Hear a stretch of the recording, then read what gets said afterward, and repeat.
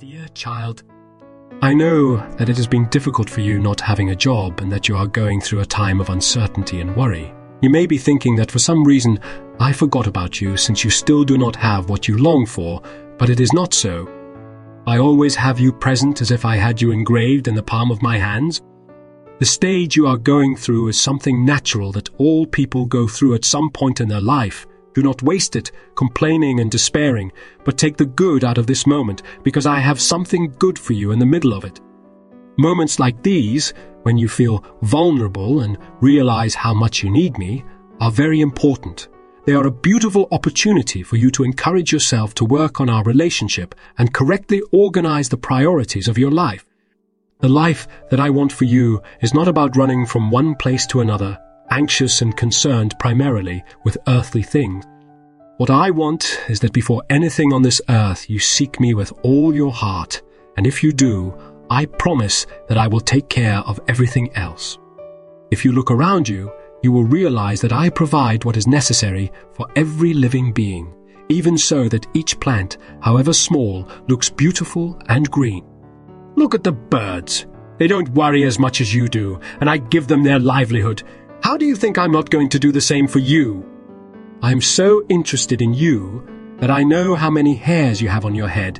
In my eyes, you are more valuable than any of the animals that I mentioned to you. That should tell you enough.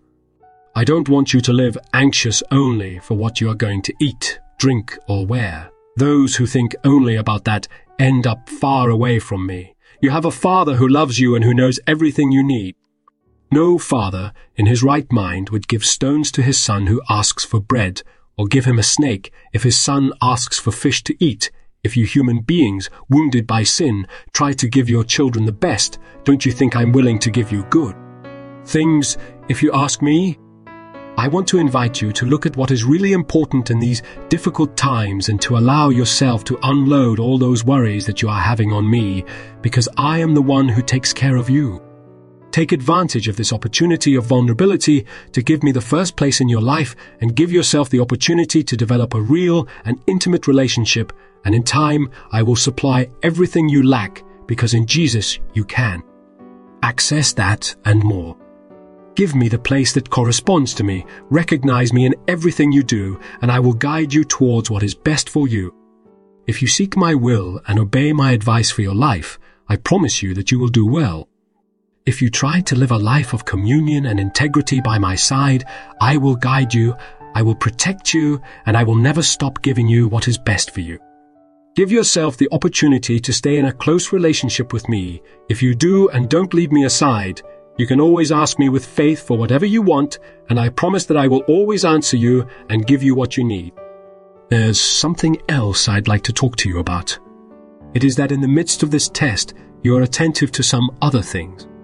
The first is not to let fear dominate you and make you selfish by closing your heart towards the needs of others or failing to give back to me what belongs to me.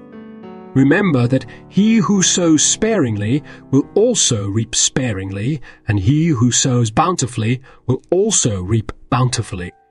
Try to be attentive to the opportunities that you see. I want you to consult me in prayer.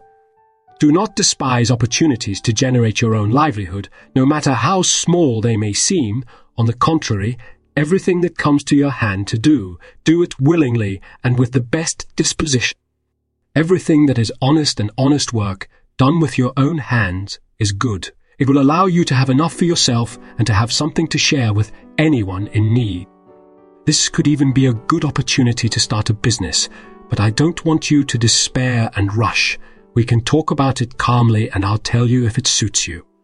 The important thing now is that you look for me sincerely and that you remember that my plans for you are good things and that I want you to have a future and to live with hope. Trust me and be patient. I will provide you with everything you need. If you make the right decisions, in time you will look back and see that you are like a tree planted by streams of water, which bears its fruit in its season and its leaf does not fall. In everything you do, you thrive. Finally, I want to remind you of a promise I made to you a long time ago to repeat to yourself when fear or worry invades you. I have been young, and now I am old, but I have not seen a forsaken righteous nor his children begging for bread. Psalm 37:25. Don't give up. Keep looking for new opportunities and don't get discouraged. I am with you and I will help you find a way. Don't be discouraged. Keep going with courage and hope. With love, God,